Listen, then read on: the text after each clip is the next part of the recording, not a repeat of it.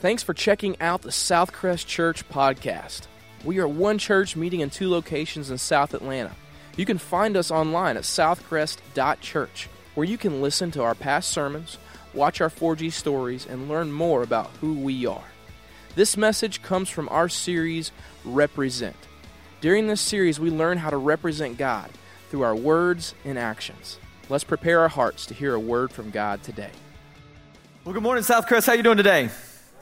Good. Hey, I just want to take the moment to welcome you at both of our campuses, both here in Newnan and in LaGrange. We're so glad that you're here. We really are.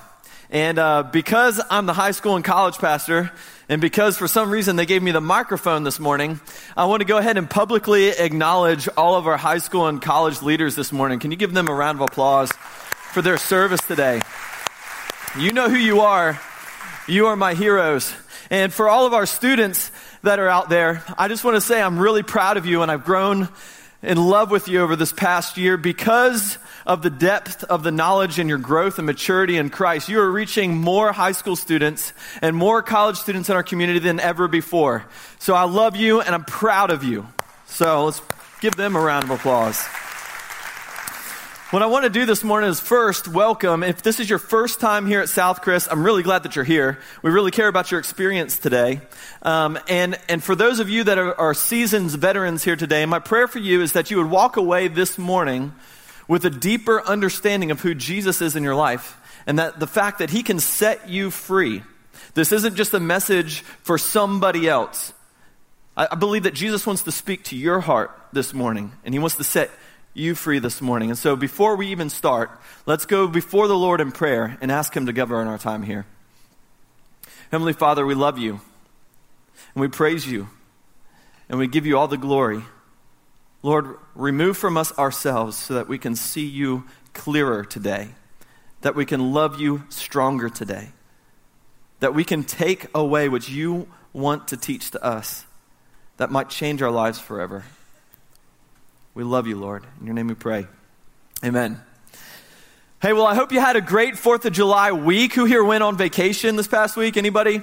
Went away, out of town, whatnot? Okay, a bunch of y'all did. I did as well. Went to visit my family in Knoxville, Tennessee. And I'm sure on the way there, I saw many of you driving your vehicles and hauling boats on your trailers and jet skis. And in the back of your minivans, had all the inflatables and stuff for the kids. That was me and my kids. We were that minivan for sure. And as we headed up the road, I started to think, man, the 4th of July week is just one of my favorite weeks of the year. And I say this because I've got such deep-seated memories of eating watermelon on the 4th of July. I know some of y'all love that.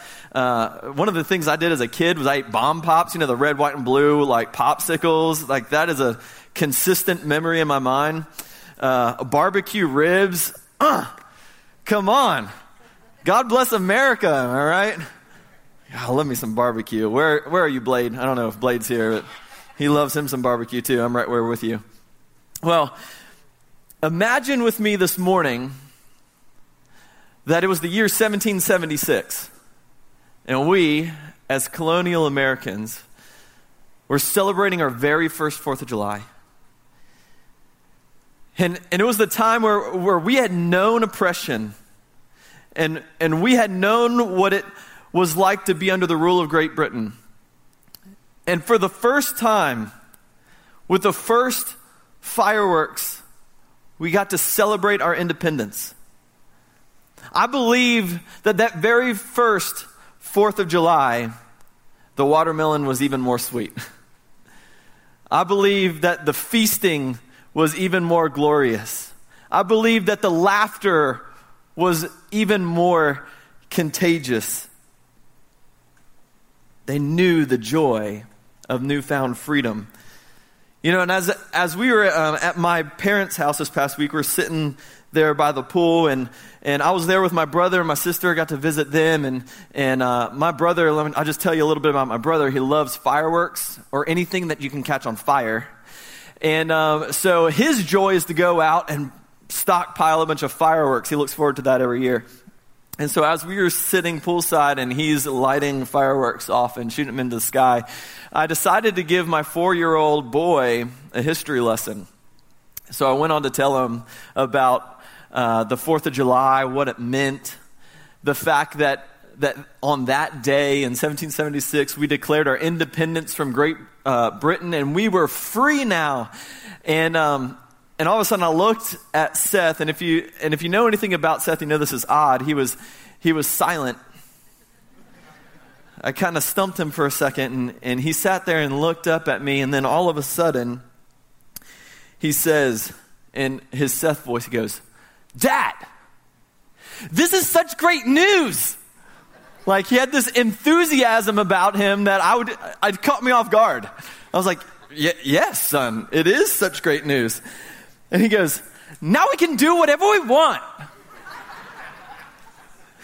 Freedom. Now we can do whatever we want. That statement, for some reason, hit me like a ton of bricks. And I was trying to formulate the words, but I couldn't come up with a good retort to that statement. And for a second, I stopped and I said, "Yes, son. Now we can do whatever we want." That's real freedom, isn't it? Real freedom is the ability to do whatever we want, whenever we want. That's complete freedom. But we don't have complete freedom, though, do we? We submit to a series of laws. We abide by some regulations. I mean, I can't even put up a giant pink inflatable swimming pool in the front yard of my house because of the HOA. I don't understand it. But then I think about the people that live in my neighborhood, and I realize that without the HOA, it'd be a complete circus in there. So I'm thankful for them. And it got me to thinking, I was like, to the extent that our governance, the people that are in charge of us, are good, to that extent, we have no desire to go about seeking freedom from those governors. Does that make sense? We don't desire to seek freedom from them if they're good. I hope that you might realize this morning that I'm not here to make any sort of political statements on our cultural climate right now. You know where we're at. I'm here to advance a kingdom far greater than any man. A kingdom with a great governor.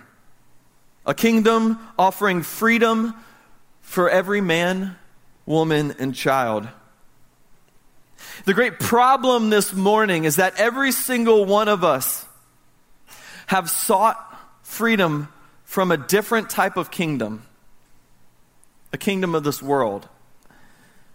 And the party line to this kingdom of this world reads, "Make yourself king." And it appeals to everybody. Who wouldn't want to be their own king? You see, our trust in this kingdom is in our own governance. Our pursuit is our own pleasure. Our currency is sin.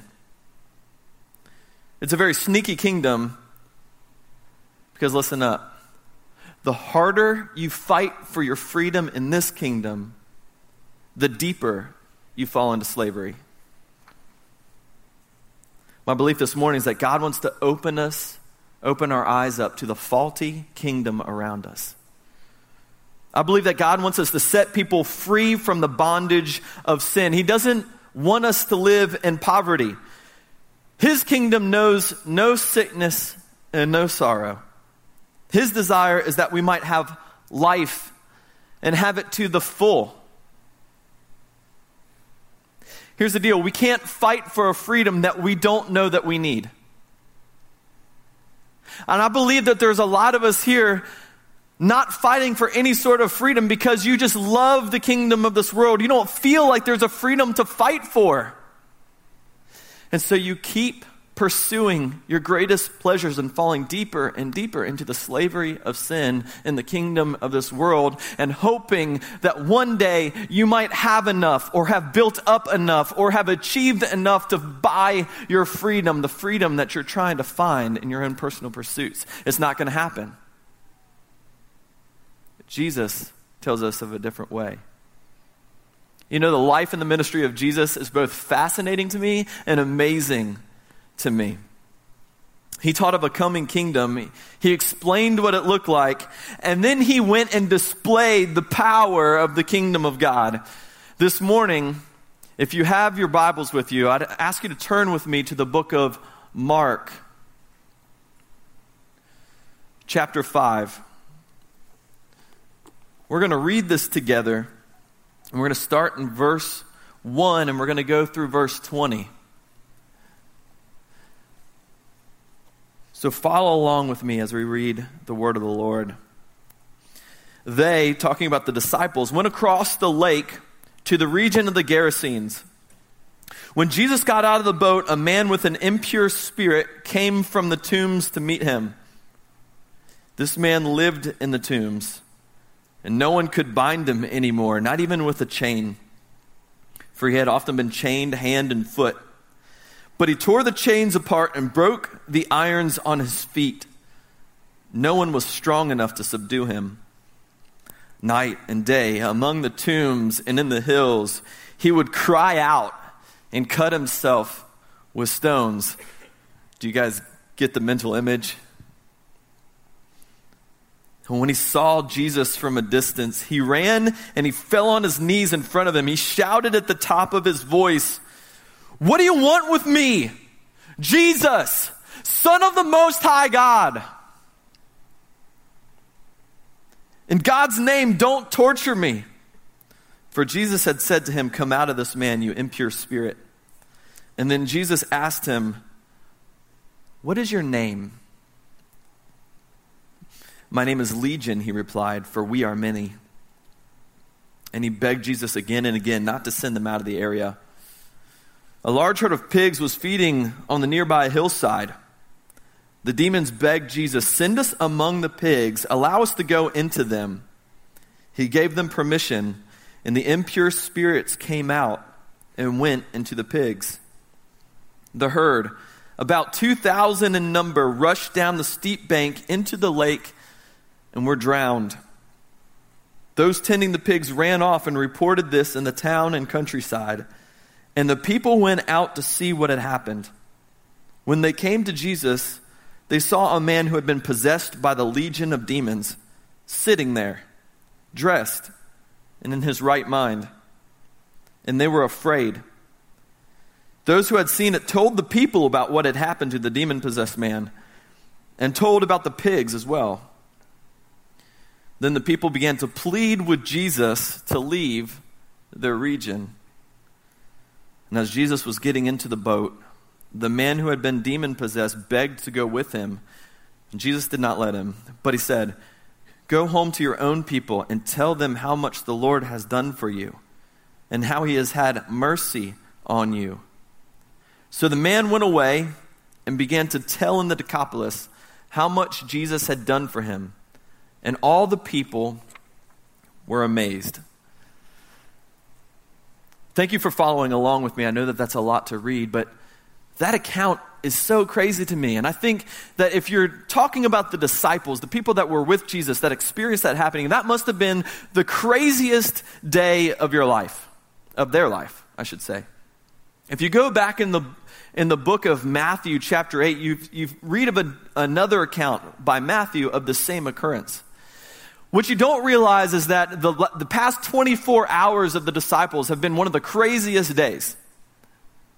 Jesus, that day before, had ministered to the people on the other side of the lake, probably the greatest that he's ever had of outpouring of healings, healing the sick, helping the blind people to see, the paralyzed to walk again. Jesus had this great outpouring of the kingdom of God. It was realized on that side of the lake, and people were coming to freedom. And the disciples were there firsthand to be able to watch and to experience all that Jesus had done and who Jesus was. It was in this very same day that Jesus, after that time, when evening came, he jumped into a boat with his disciples. And halfway across the lake, as the disciples were trying to just contemplate everything that they had seen that day, a furious storm came up. And this is the famous storm where Jesus was sleeping in the bottom of the boat. And the storm came up and threatened to drown and to kill everybody because it was so strong. And the disciples went to Jesus and they said, "Wake up, don't you care that we're going to die?" And Jesus gets up and says, "You have little faith." He rebukes the wind and rebukes the waves, and the sea was calm and there was no more wind. And the disciples were like, "Who is this guy?" Everything that he's done, and all of a sudden the wind and the waves obey him. I think Jesus went back down to catch a little bit more sleep. And the disciples, the Bible says, were scared. They were terrified. Who is this man? But I wonder if they were a little bit more terrified as they approached the shore to the other side of the lake, where the tombs were, or should I say the graveyard was, or should I say the demonic graveyard.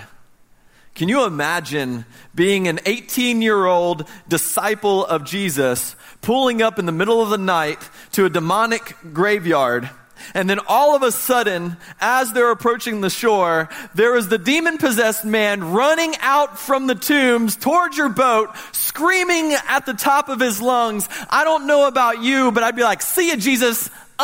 Be getting back in that boat, taking my oar and rowing back out to sea. I wouldn't be having anything of it. I'm that guy, you can't get me into a horror movie. I just won't go there. I'm not doing that." There is nothing of Jesus in that place, okay? And in that demon tomb graveyard, there was nothing of Jesus in that place until Jesus stepped foot on the land. And he entered that place. And I'm sure the disciples were like, "What is he going to do now? What is going to happen now?" And unfazed, unflinching, Jesus steps out of this boat, looks this man in the eye as he screams out at the top of his lungs, "What do you want with me, Jesus, Son of the Most High God?" Reveals to the world, maybe for the very first time, the true identity of the person of Jesus Christ. They knew who he was. Here's what I believe about Jesus. As the man was in the tombs crying out, cutting himself with stones, you didn't believe that cutting was in the Bible, did you? It is. And Jesus has something to say about it. As this man was crying out in the tombs, I believe that Jesus on the other side of the lake heard from the Father, got in the boat, crossed the storm specifically for this man. And as he reached the shore, he was not fazed by this demonic man running at him like maybe the disciples were. Instead, he knew his purpose and why he was going, and Jesus entered into that place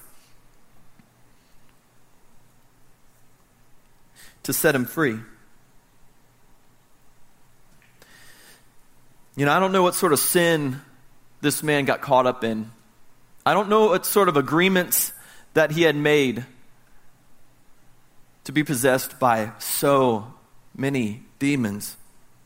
All I know about this man is that he was held captive. There was a stronghold. The enemy had a stronghold on this man's life. And he was thrust into isolation, making him believe that evil things are good, driving him to self-harm. And he had no hope. This man needed freedom. But sometimes freedom is a hard concept to understand because sin masquerades as a false freedom. I'm going to say that again. Sin masquerades as a false freedom. It's preaching the opposite message. And you know it all too well, and I know it all too well because we fight this same sin nature. The message that sin preaches is this: following Jesus means that I will become enslaved to religion.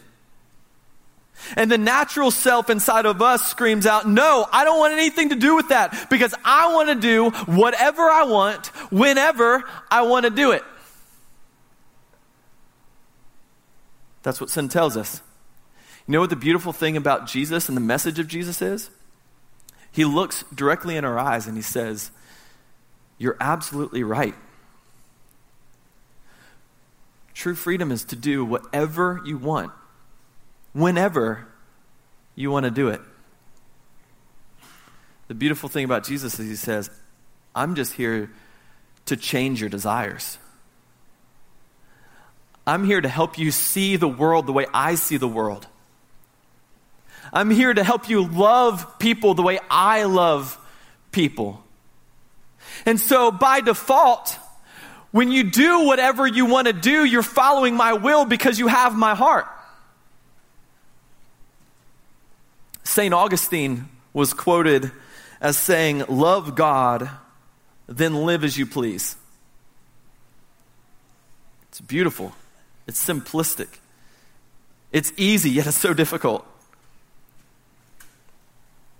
The Bible says the people came to the area, and when they saw the man, they saw him sitting and seated there, dressed and in his right mind.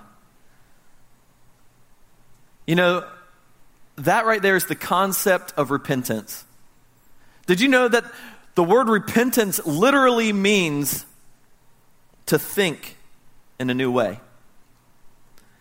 The problem with our culture is that affluence and self-worth, that's our God.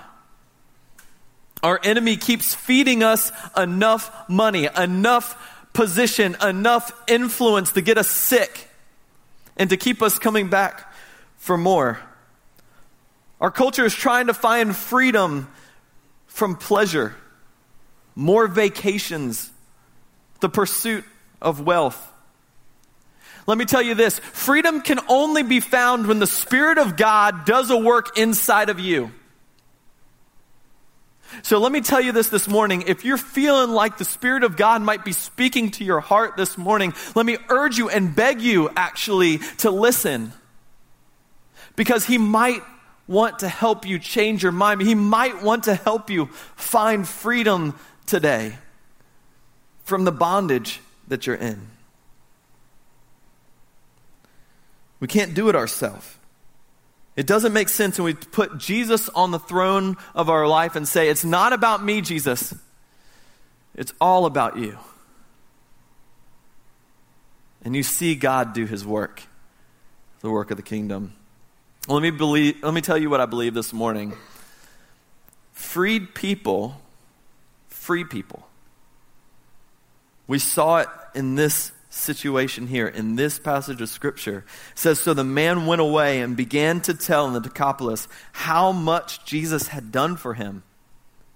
And the people were amazed.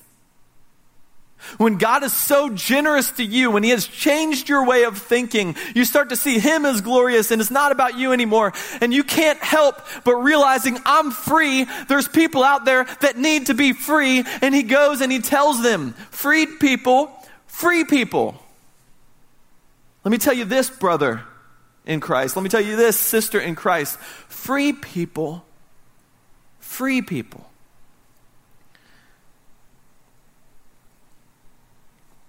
The thing about the kingdom of God is that what it frees us from is ourselves. We no longer live for our comfort. We're free to love wildly. Our freedom removes the blinders from our eyes and allows us to see the world for what it really is. Captives in need of a Savior. And that's what we do as a ministry of Southcrest Church. That's what you do as a ministry of Southcrest Church. That's why more and more people are coming to Southcrest and we're growing and expanding, is because you are taking the call of Jesus on your life and going and telling and bringing, because freed people, free people. And I'm proud of you. Galatians 5 verse 1 says, it is for freedom that Christ has set us free. But then it says this, stand firm then, and do not let yourselves be burdened again by a yoke of slavery. How often do we find freedom and then yet revert back? Kind of step back in our own ways. Let me tell you this man that was freed by Jesus did not have to go back and live in the tombs. They're not his home anymore. He didn't have to go back to that. Why would he return to captivity? Jesus says, I've shown you the way. Follow in the way of freedom. Some of us this morning have experienced the freedom of Christ. You've been baptized. You've proclaimed Jesus as the Lord of your life, but yet you're going back and believing the kingdom of this world when it says, hey, for you to have true freedom, you've got to build up barns for yourself. You've got to build up kingdoms for yourself. And you're like, this is not right. No, it's not right. Don't go back into slavery. Stand firm in the promise that Christ has come to set you free. Jesus represented freedom to this man. Because without Jesus, this man would still be the way he was. But it doesn't stop there. Jesus represents freedom to all that would receive. Those who were witnesses to Jesus' great act of deliverance, they were forced to make a choice. There was no denying the power of God at work. The kingdom of God was centered on one person, and it was the person of Jesus. And so when they saw it, they had to make a choice in their mind. And all of us do too. You see, on one side of the lake, Jesus was there and had the full display of the power of the kingdom of God at work. And crowds, they left their families, they left their jobs, they left whatever it was, and they went to go seek out this Jesus because there was something about Jesus that had life. And yet when he gets on the boat and he goes to the other side, and the kingdom of God meets this man, and the power of God is at work, the crowd also gathers, but in a very different way. They look at this man that was set free, and they look at their herd of pigs that was ruined, and they said, "You've got to go. Please, Jesus, leave us." Jesus didn't argue with them. He didn't plead with them. He didn't try to convince them why they needed him there. He stepped foot back on the boat. And that town and that region did not get to experience the full power of the presence of God in their area. Imagine what could have happened if those people accepted Jesus for who he was, if accepted the kingdom of God for what it was. Instead of saying, "Oh man, you're threatening our livelihood. You're threatening the life that we're building for ourselves. We choose the pigs." Instead, the creator of the pigs. And so they sent him away. As I was thinking about this past week, I was thinking, what side of the lake do we live on? Are we the type of people that leave whatever it is to go meet Jesus wherever he is, to experience all that he is, whatever it is, and whatever it costs us, to see the power of God at work in our life? Or are we the people that want just enough Jesus to be okay, as long as it doesn't ruin us and what we've built for ourselves? Because when it starts to step on our toes a little bit too much, we're like, "Jesus, we've had enough. You can go back across the lake." I wonder which crowd we are this morning.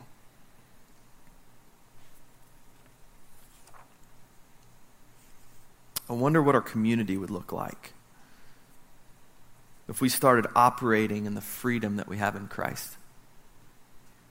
If we started taking the kingdom of God as truth, live in that freedom, because freed people free people. What if we started operating in that freedom? What would our community look like? Imagine with me right now. What if all of us right now started living as sold out people that were free in the name of Jesus? What would your workplace look like? What would our schools look like, students? What would our world look like? How would your family look? What about your marriage? I'll be honest with you. That's one thing the Lord was teaching me even as I was writing this marriage, that in the midst of this, that freed people don't worry about the pursuit of their own glory. And in my relationship with my wife, I had to say, God, I love you and I'm free because you have forgiven me much, and I don't have to win because it's not about me. And all of a sudden the Lord says, you're free. You're free. In whatever context that is to you, you can be free and you experience Jesus for who he is. I'm speaking to this room because I believe there's two types of people here. Two types of people. One type of person, you desperately realize that you need the freedom that only Jesus offers. You know you do. You're tired of hurting. You're tired of struggling. And you're just looking for one last answer. Maybe this is your last chance at church. Maybe this is your last chance at God. Maybe you're coming in here this morning saying, God, I'm going to give you one more shot. If that's you this morning, I'm going to plead with you from the bottom of my heart. He can set you free. It's nothing that any of our leadership can do. It's not well-crafted words. Only through the power of the Holy Spirit, through Jesus Christ, can he set you free. I beg with you, receive him today, that you can find freedom. There's another crowd in here today that I believe, man, you're just kind of struggling because you're like, you know, I do need some freedom in my life. I've just been fighting this battle of just accepting Jesus just enough to feel good about myself, but man, I'm just living for the world. Everything's about me, and I know it. Gosh, it's hard not to be like that. I struggle with that. Today, my prayer is that as you walk out this door, that you might have this conviction on your heart that you can say, Jesus, I give it all to you, because that's what it means to be a Christ follower, right? Galatians 2:20 says you've been crucified with Christ. You no longer live, but Christ lives in you. It's not about you anymore. But man, we live for ourselves, don't we? Let me tell you, friends, if you send away Jesus this morning, you may still have your pigs, but you will also have your demon graveyards. My prayer is that you would have the heart of the disciples when Jesus asked them, you do not want me to leave too, do you? And they answered him and says, Lord, to whom shall we go? You have the words of eternal life. We have come to believe and to know that you are the Holy One of God. Let's pray. Thanks again for listening to this week's message. Remember, you can find more sermons just like this one on our website at southcrest.church. If you have any questions about our church, email us at hello@southcrest.tv. We'll see you next time.